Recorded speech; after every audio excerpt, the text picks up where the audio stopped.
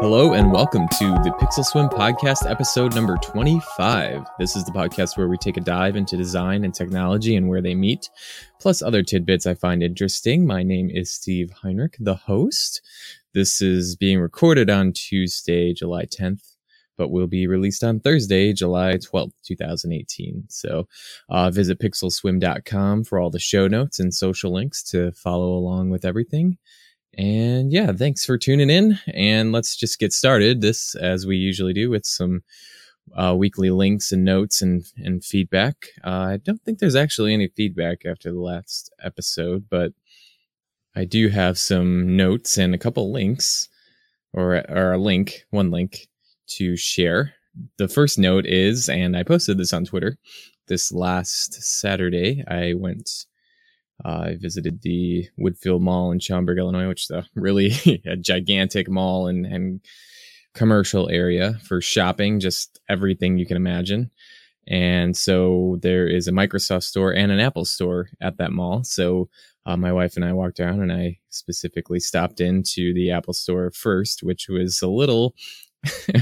I don't know. It was a little, I said this on Twitter, it was a little 1984 / Fahrenheit 451-ish. It was a little bit, I don't know. There's just something a little bit cold about the atmosphere in there. And I've always kind of felt this with Apple, and this is just my personal opinion about it. You know, I mean, maybe that's something you like, that kind of aesthetic, but to me, it just felt a little bit cold. I mean, I played around with some of the devices there, and they're interesting to use, I mean, I couldn't really, I don't know, I think I've just kind of rehashed why I haven't gone to iPhone yet, or even really purchased an iPhone to have a tinker with.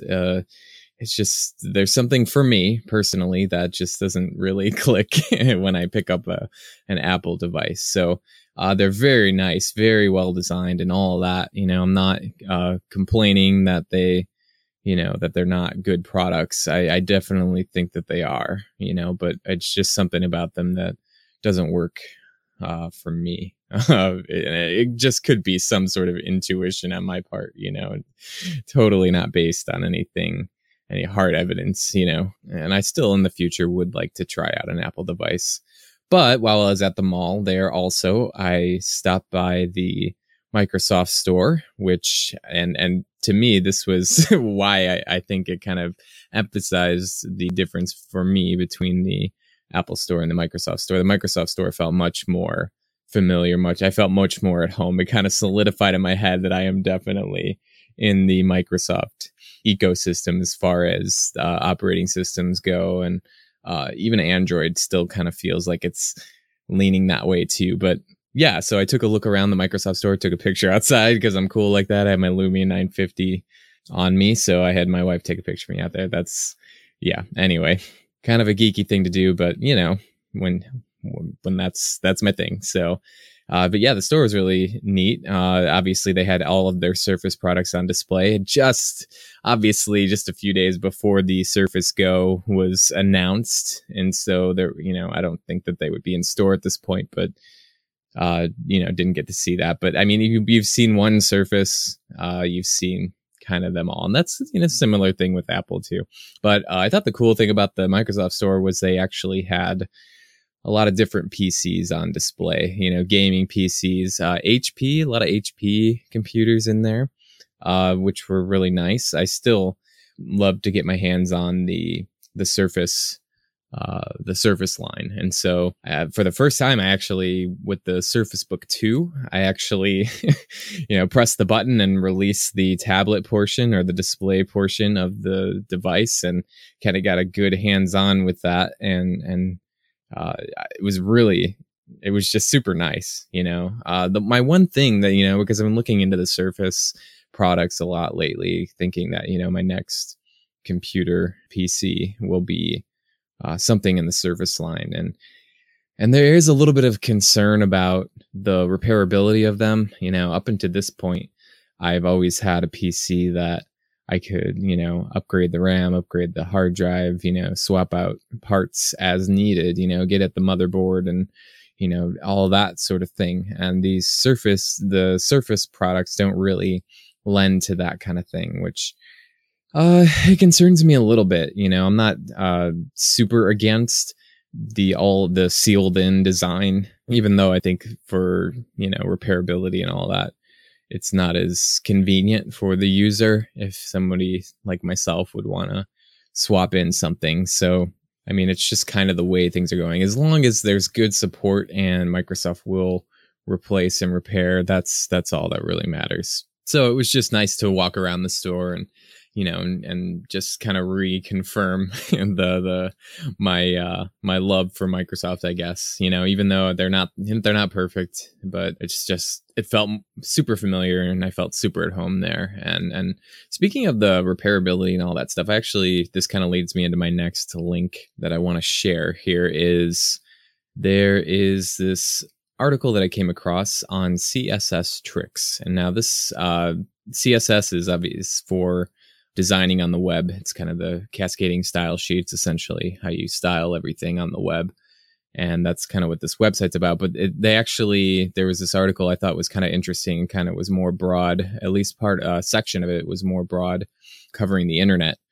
It's called Delivering WordPress in 7 kilobytes, 7 KB. And like I said, this is on CSS Tricks. I'll put a link in the show notes if you want to check out the entire article. This is by Jack Lennox. It was written on July 10th, 2018. So essentially, he kind of goes over going to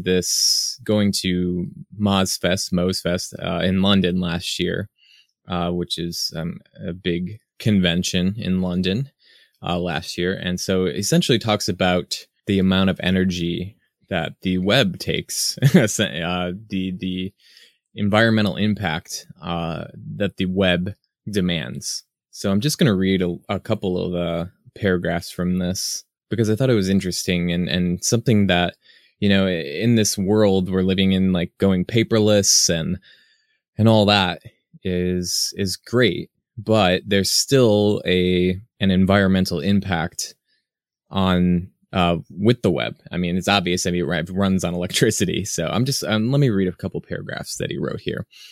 And so he's talking about going into a session at MozFest that talked about building a planet-friendly web. So he says, I learned of the colossal energy demand of the internet. This demand makes it the largest coal-fired machine on Earth, meaning that its CO2 emissions are probably at least equivalent to global air travel. More and more people are coming online, but this, coupled with the rise of ever more obese websites, means that the internet's energy demands are growing exponentially. Every additional byte transferred means more energy, which in most countries means more CO2. It is widely accepted that we should avoid printing emails to save trees, but this leads to a false assumption that the web is a green medium. I'm afraid to say it is not. The good news is it needn't be this way. Since 2009, Greenpeace has been auditing internet companies on their energy usage and lobbying them to improve by way of their Clicking Clean campaign. The Green Web Foundation has an ever-growing database of hosting companies who use renewable energy or who are at least committed to being carbon neutral, and new tools are emerging to help those working on the web measure the environmental impacts of our products. Okay, so essentially he's just kind of talking about how heavy web pages are creating a heavier load on the energy that's being used. And I won't go too much into the rest of the article here. Basically, it starts to talk about a way to kind of strip down WordPress, which actually WordPress runs on 30% of the web right now. So 30% of websites run on WordPress. So he talked about challenging himself with a project to strip down WordPress into, he got it down, the homepage load down to 7 kilobytes, which is not very much at all. So the whole idea being that building a cleaner and faster web is actually environmentally friendly because of the load on servers and CO2, and the eventual CO2 into the environment. So I thought it was just an interesting read because it's a side of the internet we don't necessarily talk about or maybe even think about, the fact that, your slow, heavy website, or every time you go to a slow, heavy website, which there's a lot of them these days, especially with the heavy scripts that are running the ads and stuff like that, just, bogging down a system and essentially making servers have to work, way harder to deliver the pages. And so the article kind of talks about that. And so he did get, a stripped down version of WordPress called Susty WP. You can check all of that out in the article that I'm going to post in the show notes. So really interesting read. Just thought I'd share that section of it because it's, a little bit more universal than just straight up web design thinking about. Because even from a user standpoint, if you think about the websites that you go to, which ones are super slow and that don't necessarily load in an efficient way. There's a lot that I can think of, mostly on the ad side of things. And that's another topic for another day, the advertising on the web and all that stuff. But it's just, it's to be conscious of these things is to help change them for the better, hopefully. So check out the show notes for the link. Okay, so the last note I have for the week is that I don't know if you listen to the Whatever Works podcast, but they are currently selling t-shirts for their podcast. The first time that they've sold anything, t-shirts and mugs and a sweatshirt. So I actually ordered one, and I thought I'd just share the link to it in the show notes. If you want to support the Whatever Works podcast, that's with Ted Salmon, who I had on episode 16, and also David Rich, who is the other host on that show. So if you haven't checked it out, check out Whatever Works. I'll put a link to that. But if you do listen, they are selling t-shirts. So definitely something to check out and help and support them by getting one of those ordered. So I just ordered mine a couple days ago, so we'll see when that comes in. But yeah, check it out if you're a fan of the Whatever Works podcast. I know I am. So. All right, so I teased last week as we get into the main part of the show here, just a couple topics I want to go into a little bit more. The first one, and I talked about it last week, I didn't get to it, was that I switched over to NPass, the password manager. And this, I think, originally was suggested by Frank Neathart. He said he had used it and it was a nice cross-platform password manager. I kind of wanted to go with a password manager that was similar to KeePass. And so I know Steve Litchfield in the past has talked about KeePass or mentioned that he's used it. And the main advantage that I see for me personally is the fact that you essentially keep all of your passwords in an encrypted database with a master password on it. And that master password is never stored anywhere online or anything like that. And you essentially get to decide where your database is stored. So I keep mine syncing on OneDrive. And essentially, when you use any of the NPass apps, which I'll get into in a sec here, you just essentially access your OneDrive storage and access your password database that NPass then opens up, and you have to put in your master password and all that stuff. So, but the biggest thing about NPass is that it is truly cross-platform, and they pretty much have an extension or something for everything. So there's for browsers, they have a Microsoft Edge extension. They have a Mozilla Firefox extension. They have a Google Chrome extension. So basically any browser that you use, they have an extension for it. But then they also have a Windows 10 desktop application, which is free to store as much as you want. So if you're just using the desktop version and you don't need it on mobile, you can just use that for free and you're good to go. So then they also have a Windows 10 UWP, Universal app, and so you can install that on your desktop as well. But that one you can actually also install on Windows Phone, which is really great because not a ton of password managers are available for Windows Phone. And one of the big things about NPass, an official app on Windows 10 mobile, is that if you have a Windows Phone device with a fingerprint scanner, which there's not a ton, I have the Alcatel Idol 4S that has a fingerprint scanner, but you can use that if it's set up on Windows Hello on your device already. The fingerprint scanner, you can use it to access your database. You obviously have to put in a master password first, and then from there on out, you can use the fingerprint scanner to access your password database. And just the fact that it's even supported on Windows 10 Mobile is great. So, and then there's also an Android app, an iOS app, just everything. Truly cross-platform. And that's ultimately why I decided to go with NPass over keeping KeePass and using third-party apps on Android or Windows 10 Mobile.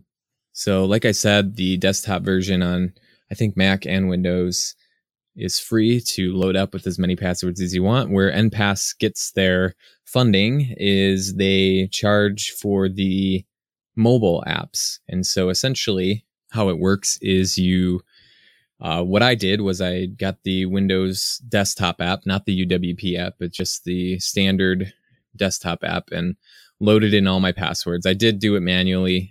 There's ways to move, because I had most of the passwords in KeePass already. There's ways to convert them over, but I didn't have a ton, so I just decided to do it manually instead of trying to figure out how to move them over or transfer them. So I just put them all in manually, and then I forget how many there were. There was probably about 40 passwords, 30 or 40. This includes all my work passwords, so that's why it's up there. Most of them were for work. And so I loaded them all in, and then I downloaded the official NPass app on my Android device and my Windows 10 mobile device, the Lumia 950 at the time. And the thing with the mobile app is this is good too, to an extent, because if you're just using this as a casual user with not a lot of passwords, you do get to use the mobile apps up to 20 passwords or up to 20 entries, because it doesn't just store passwords. You can also keep credit card information, any sort of finance stuff, your computer licenses, software licenses, passwords, like I said a million times already, but they also have a section for secure notes, any sort of travel information, basically anything you want to encrypt and kind of hide away. You can do that with NPass. And so if you just have a small list of 20 or less items or entries in your NPass database, you can use the mobile apps for free. So, but once you go, 21 or more entries, each platform is $9.99 for a lifetime one-time purchase. And so, which is nice because I didn't want a monthly subscription. We got enough of those. Everything seems to run on a monthly subscription these days. So it was nice to see that it was just a one-off, $10 and you're done. The one thing is that because I'm using it on Windows Mobile and Android, it was $9.99 each. So it's $10 per platform. So $20. Which I was more than happy to do because of the convenience and cross-platform availability of NPass. To me, it's a small investment for something that works really well. And so I think it's more than worth the money, the price of admission. So within the desktop NPass application, you can also it helps you to enable all the browser extensions, or you can go to NPass's website and download any of the software or the browser extensions. So I haven't gotten too familiar with the process of the browser extensions yet. The thing is right now, here's another step that I still want to take is in Chrome, I still have a ton of usernames and passwords stored within Chrome so that they just load up when when the login page loads up. So, it saves a lot of those passwords.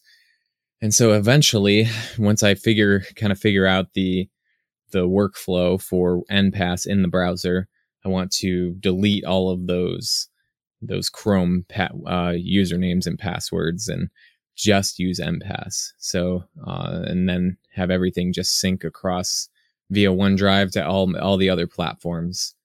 So there's still a little bit of work to be done, but NPass to me has been far more intuitive than KeePass as far as adding entries and the categorization and attaching files to an entry. One of the things that I did was I have, a few software licenses, stuff that I purchased online, a couple of Excel add-ons. And so in the entry, I would create a license entry and, add all of the licensing info to it. And then what I also did was the email that I received from the software developer with the license info. I basically saved that email as a PDF, and then I attached it to the entry in NPass just to have that there to reference, for dates and all that stuff. And it's a really super easy thing to do. Honestly, KeePass, I'm not 100% sure how the files get attached. It was a little bit confusing when I tried in the past with KeePass to add a file to an entry. It seemed like something was going on where it was keeping that data separate, but I'm not sure. Either way, NPass bundles it all in nice and easy. You don't have to do anything else or worry about trying to figure out what it's doing because it's pretty obvious and super easy. But yeah, NPass has been really great. I'll put a link to NPass in the show notes so you can check that out. It's definitely something to think about if you've got, an unwieldy amount of passwords that you probably should consolidate into one spot. The thing is we're trying, making sure you remember that master password. But beyond that, there's really not much else that you need to do. It's super intuitive, super easy to figure out. And I definitely thank Frank for suggesting that in the past. So I am officially on NPass. And like I said, there's still a little bit of learning to do, but I'm happy thus far. And I don't necessarily see having to move to anything else. And there is that one concern, in the back of my mind, because NPass is funded. They do have to keep some servers running, or something, because of that down the line, there could be an issue with them, shutting down. But so far, nothing's really indicated that they're on a downslide. So for the foreseeable future, I will be on NPass, and I'll try and report back on the browser usage of it. If you have any suggestions, anybody has any suggestions for kind of a quick workflow and how that works for them, feel free to contact me at pixelswim.com and let me know. So yeah, NPass, very good so far. All right, so the last thing I wanted to talk about today, my last main topic for this episode, and I've hinted at this in the past, and actually kind of come across it on a couple of episodes in the past. Most recently, when I had Noah Lambert on, he was talking about setting up a mount in his car for his iPhone with Qi charging and all that. So I thought I would go over my current car setup, what I have set up in my automobile. So I own a 2012 Hyundai Accent, which is a, here's the thing is I'm a no frills kind of automobile owner. I'm not super into cars. It's not that I don't appreciate the engineering and the amazingness of cars, because I think there are some really cool and neat cars out there, and I think they are marvels of engineering and all that stuff. But for me personally, I like a dependable car that I don't have to think about, that I don't. And I know a lot of cars are like that, but I just, it's not a huge priority for me to have, a specific make or model. I just want something with good gas mileage and that I can depend on. Because I've been at my job now for 11 years, and for about 8 years of that, I was commuting in, and it was almost always from a long distance away. So currently I'm 75 miles one way to the office. So I do work at home now, but I do go every once in a while, but I was making that commute from here for about a year from where I'm at right now. So, it was rough. So having a good, dependable car was my main concern. But with that said, I do have a technology. Okay, well, let's get back to the fact that I want to talk about the technology and how I have that set up in my car. That's kind of what I was getting at. So, like I said, 2012 Hyundai Accent. It's a sedan model, and it didn't come with a lot of bells and whistles. There's actually no keyless entry, so I don't have a key fob. So I have to, stick the key in the door, which is, these days seems like kind of an old concept, but I don't mind. I mean, it's not really that big a deal. Every car that I've owned, in my life has been that way. So it's not really not much of an issue for me. So, I mean, it still has power windows, so that's good. And I think it could have power locks if they would have to install something for it to have power locks, because essentially the locks on it, if I lock the lock, and there's no lock button, but if I push the lock switch on my driver door, it'll lock all of the other doors. So not really a big deal. It's kind of like power locks. I don't know. It's such a strange setup. Like I said, there's not a lot of bells and whistles on this car because it's kind of the base model. So out of the box, out of the factory, whatever you want to say, there's no Bluetooth support in the stereo. There is XM radio support, which when I first bought the car, I got, I think, 3 months free.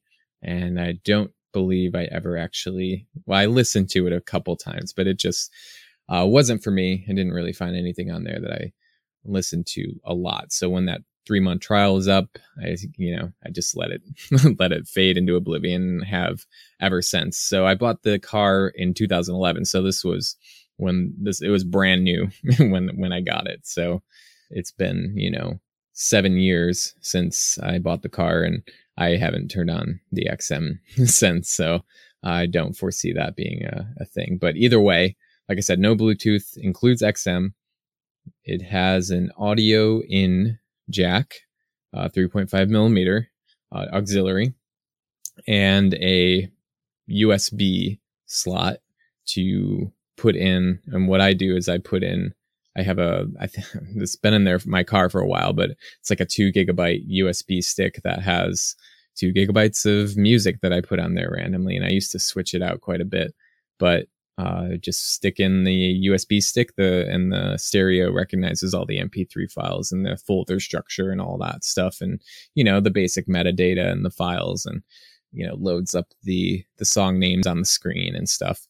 So I use that every once in a while when I don't feel like connecting to the stereo with my phone, which I'll get to in a sec. I'll just throw the USB stick in there, and, there's some music on there for short trips. So one of the first things is I do have a mount for my phone or device in every phone that I've had. So, and this is actually kind of funny because on the episode 23 with Noah Lambert, he mentioned Archon, archon.com, and their mounts. They offer mounts for like everything. And I didn't realize at the time when he was talking about it that the mount in my car is actually an Archon mount. So I didn't know. And the reason I think I forgot was because I bought that mount in 2011. So that mount is 7 years old now. So I've had it for 7 years, and it's held every single device that I've owned. So definitely can recommend this Archon air vent mount. Yeah, mounts on the air vent. I actually, the steering wheel's on the left side here in the US. So I put the mount on the left side of the steering wheel next to the driver's side window. So it's not in the middle where a lot of people put it. It's off to the left, kind of tucked into the left vent, which I love it. I love it there. It's perfect for me. So it's just a spring-loaded mount. And like I said, I can't recommend this mount enough. They're still selling it. So I'll put a link in the show notes to it. It's about $15 now. I think that's about how much I paid for it then. So And like I said, it's spring loaded, but it's super durable. Apparently, it doesn't feel like it would be because there's like a release mechanism, and you can kind of feel the spring and the locking mechanism, and it's all plasticky and feeling. But it's been 7 years, and I have had zero issues with it. And I mean, it's been in some extreme temperatures here in Northwest Indiana, and so essentially, anything from 100 degrees Fahrenheit all the way down to, minus 14 degrees Fahrenheit. So it's been through a lot, and it's still working just like the day that I got it. So highly recommend this Archon air vent mount. So that's where I keep my device. And then, because like I said, the car has a 3.5 millimeter auxiliary port and a USB port. I actually, and it doesn't have any Bluetooth support in the factory stereo. So what I got was this. It's from a company called MPOW, the letter M, POW. And it's a Bluetooth receiver. And so essentially it plugs into the 3.5 millimeter auxiliary port. And then it has a battery in it. But essentially what I did was I took a really short USB cord, micro USB, because it charges via micro USB. And then I take it's probably about a 6-inch micro USB cord and plug that into the to the USB port on the car, the one that I usually put the thumb drive in with all the music on it. So essentially don't have to worry about the battery. It's constantly charged up. And I'm not sure if that's killing the battery or not, but either way, power is going directly into it. I got the short micro USB cord, I think from when I bought the Nokia Lumia 640. It came with it in the box. It was just a little short cord. I think it's meant to just kind of connect to your computer very quickly with your device. So that's what I use. So it's and you know what? Maybe I'll take some pictures of how it's set up in the car and post those in the show notes. So essentially, it just works like any other Bluetooth device. You press and hold a button on it, and it turns on, and you hold it longer. It goes into pairing mode. And then you just connect your phone to it, just like you would any other Bluetooth device. And then it just runs through the auxiliary port on the car stereo. And it works really well. I've had that for a while too, a few years now. I got my wife one for her car. The one nice thing about this MPOW Bluetooth receiver is that it comes with a male-to-male 3.5 millimeter adapter. So essentially, but the difference is it's not a wire. It's like I don't know how to describe it exactly, but there will be a link in the show notes to it. But essentially, it's just a solid piece, probably about 2 inches long, with the male head on each end of of a metal tube.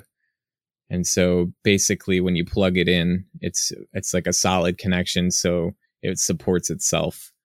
You don't have to worry about a wire, and the Bluetooth receiver flopping around. It's kind of, just standing in the port. I don't know. Take a look at the picture. You'll know exactly what I mean when you see it. So, and then next to all the ports is next to the auxiliary port, the USB slot, and this is the last port is the cigarette lighter, or the power outlet, whatever you want to call it. So I have I just got a Motorola rapid charge charger for my car. It just came in. So essentially I keep that plugged in, and then I've got a USB-C cable coming out of that because it's a USB-A to USB-C cable.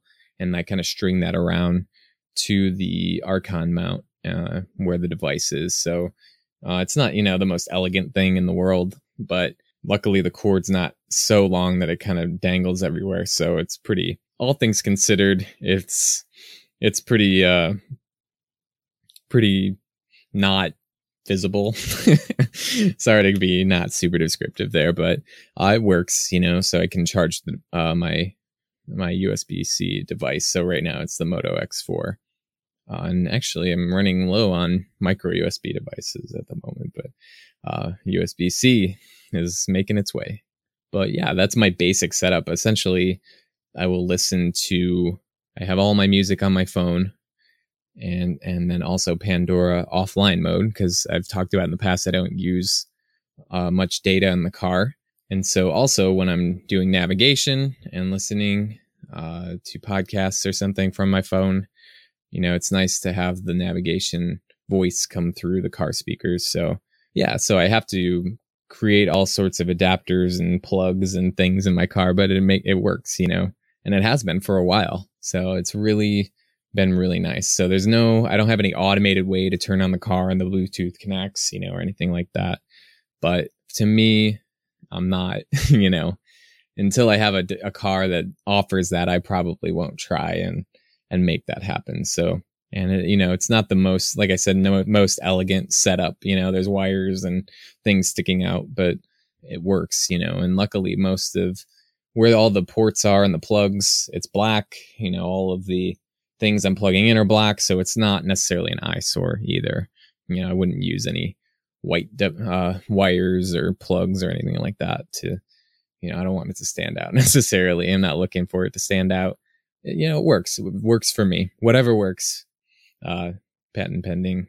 Not patent pending, but whatever. Trademark. Whatever works. Please don't sue me. Anyway. So that's my current setup. Just wanted to talk a little bit about my old setup. I had a 2006 Toyota Corolla before this car, which, yeah, you're kind of getting the the feeling of my boring, bland cars, but they've been really good so far. I think on my current car, I have about 150,000 miles. Most of that was when I was commuting in, and then the Corolla that I had 148,000 miles. So I put in almost 300,000 miles commuting to work, just in the past, 11 years. So, but anyway, in that Corolla that didn't have Bluetooth, it didn't even have a 3.5 millimeter auxiliary port. So I actually, before this was, luckily I still had a ton of CDs at the times, and so I could listen to CDs and music that way. But I wanted something for speakerphone calls, while I was driving. And so in the podcast, a couple of podcasts ago episodes ago with Noah, he was, talking about adapters, things that plug into the back of the stereo. So actually on my Corolla, I did that same thing. And so I'll put a link in the show notes to this 3.5 millimeter auxiliary input adapter that I had for my Corolla. And essentially there's good videos out there where it'll show you how to pull out your stereo specifically for your vehicle. In this case, my Corolla. And then I took this device and it just plugs into a specific port into the back of the stereo, and you kind of figure out where you want to feed, because it's a cord. On one end is the port that goes in the back of the stereo, and the other end is the 3.5 millimeter male jack. And so plugged it in the back of the stereo and kind of decided where to feed out from the dashboard the wire. And so it fed into the little, under the stereo there was a little storage place, and so I fed the wire out through there and then pushed the stereo back in. And it was fairly elegant, considering the stereo didn't have any sort of input like that. So, and that worked perfectly. I used it all the time. And looking back, I guess I could have, I don't know. I didn't know too much about Bluetooth at the time, never really used it too much, but, I also had what was called a Jabra, and Jabra is the brand. The model is SP700, but essentially it was a little Bluetooth speaker that clipped on. It was like a flat speaker that clipped onto the visor, the sun visor, in the car. And so it was just a speaker, a little Bluetooth speaker you connect to your device, and your phone calls would be blasting right ahead of you. It was nice and loud. The battery lasted for quite a bit. I could easily get through 2 weeks of it using it. I didn't make a ton of calls on the road, but when I needed to, it would work well for that. So I'll put a link to that too. That was a nice little device. I had that for a few years in the car, and it worked well.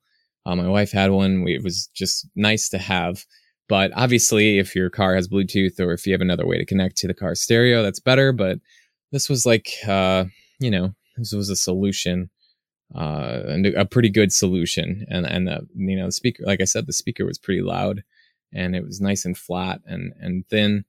and easy to use. So just like every other Bluetooth, speaker device. So I thought it was, pretty interesting solution for it. I think I paid, gosh, I don't know, like $50 for it at the time, but I'm sure you can get them for way cheaper now because this was also years ago. But yeah, so I just, I thought I'd talk about my car setup a little bit. It's not super interesting. My car is not full of tech, there's no crazy stuff going on in there, and honestly, I don't mind it that way. I don't necessarily want a million electronic things in my car, And like I said, I'm just kind of I want a dependable car that's going to get me where I need to go. So, and this Hyundai Accent has actually been pretty good so far. I haven't had any major issues with it. So, and anything that has been a little off, it's usually just because it's older, it's getting older now, which is, it's pushing 7 years old, and, so there's some maintenance stuff that I'm going through right now. So, which isn't a big deal, and if you keep up with it, it's been pretty good. So, I do the oil changes on my own. I do those for my wife's car and my car. And so it makes it a lot easier to get those done on time, because I don't like going to the oil change places necessarily. Plus, it's a lot cheaper to do it yourself, and it's a pretty straightforward process. But I digress. That's my car setup. If you want to let me know of any products that would, make my setup any better, let me know. If you want to share your setup and your car too, that would be great. I'm always interested in that. And it's not that I don't think that those things are cool or anything like that. I just, this is what I have set up with what I've got. So if my car had more in it, I'd be reporting on that and enjoying all of it. But all things considered, it works well, and it works well for me. All right, so let's wrap up for this week. Thanks for tuning in again to episode five, episode 25 of the Pixel Swim podcast. As always, appreciate any feedback that you want to provide on this or any other episode in the past. Is fine too. You don't have to, if it's, an older episode, feel free to reach out. It doesn't really, it doesn't matter. So I'm always interested to hear what people have to say or feedback on. So next week, I will actually be sitting down with Tom Stewart again. So we will be talking probably about Lumia stuff. So listener beware, if you're not into Lumias, please tune in anyway. That's not please don't not tune in because of that. We'll be talking a little bit about the Lumia 1020. I got one in recently. He took one on a trip to Italy, so we'll be talking about that. So I appreciate Tom. As scheduled now, we'll be sitting down and talking about all that stuff. So yeah, make sure to tune in next week. And as always, appreciate it. Visit pixelswim.com for all the show notes, and subscribe if you haven't, especially because Tom will be on next week. And seems like it's always more interesting when there's somebody else on here as well. So thanks again for tuning in. Have a great evening or afternoon or morning or whatever time it is when you're listening to this. So thanks again, and Godspeed.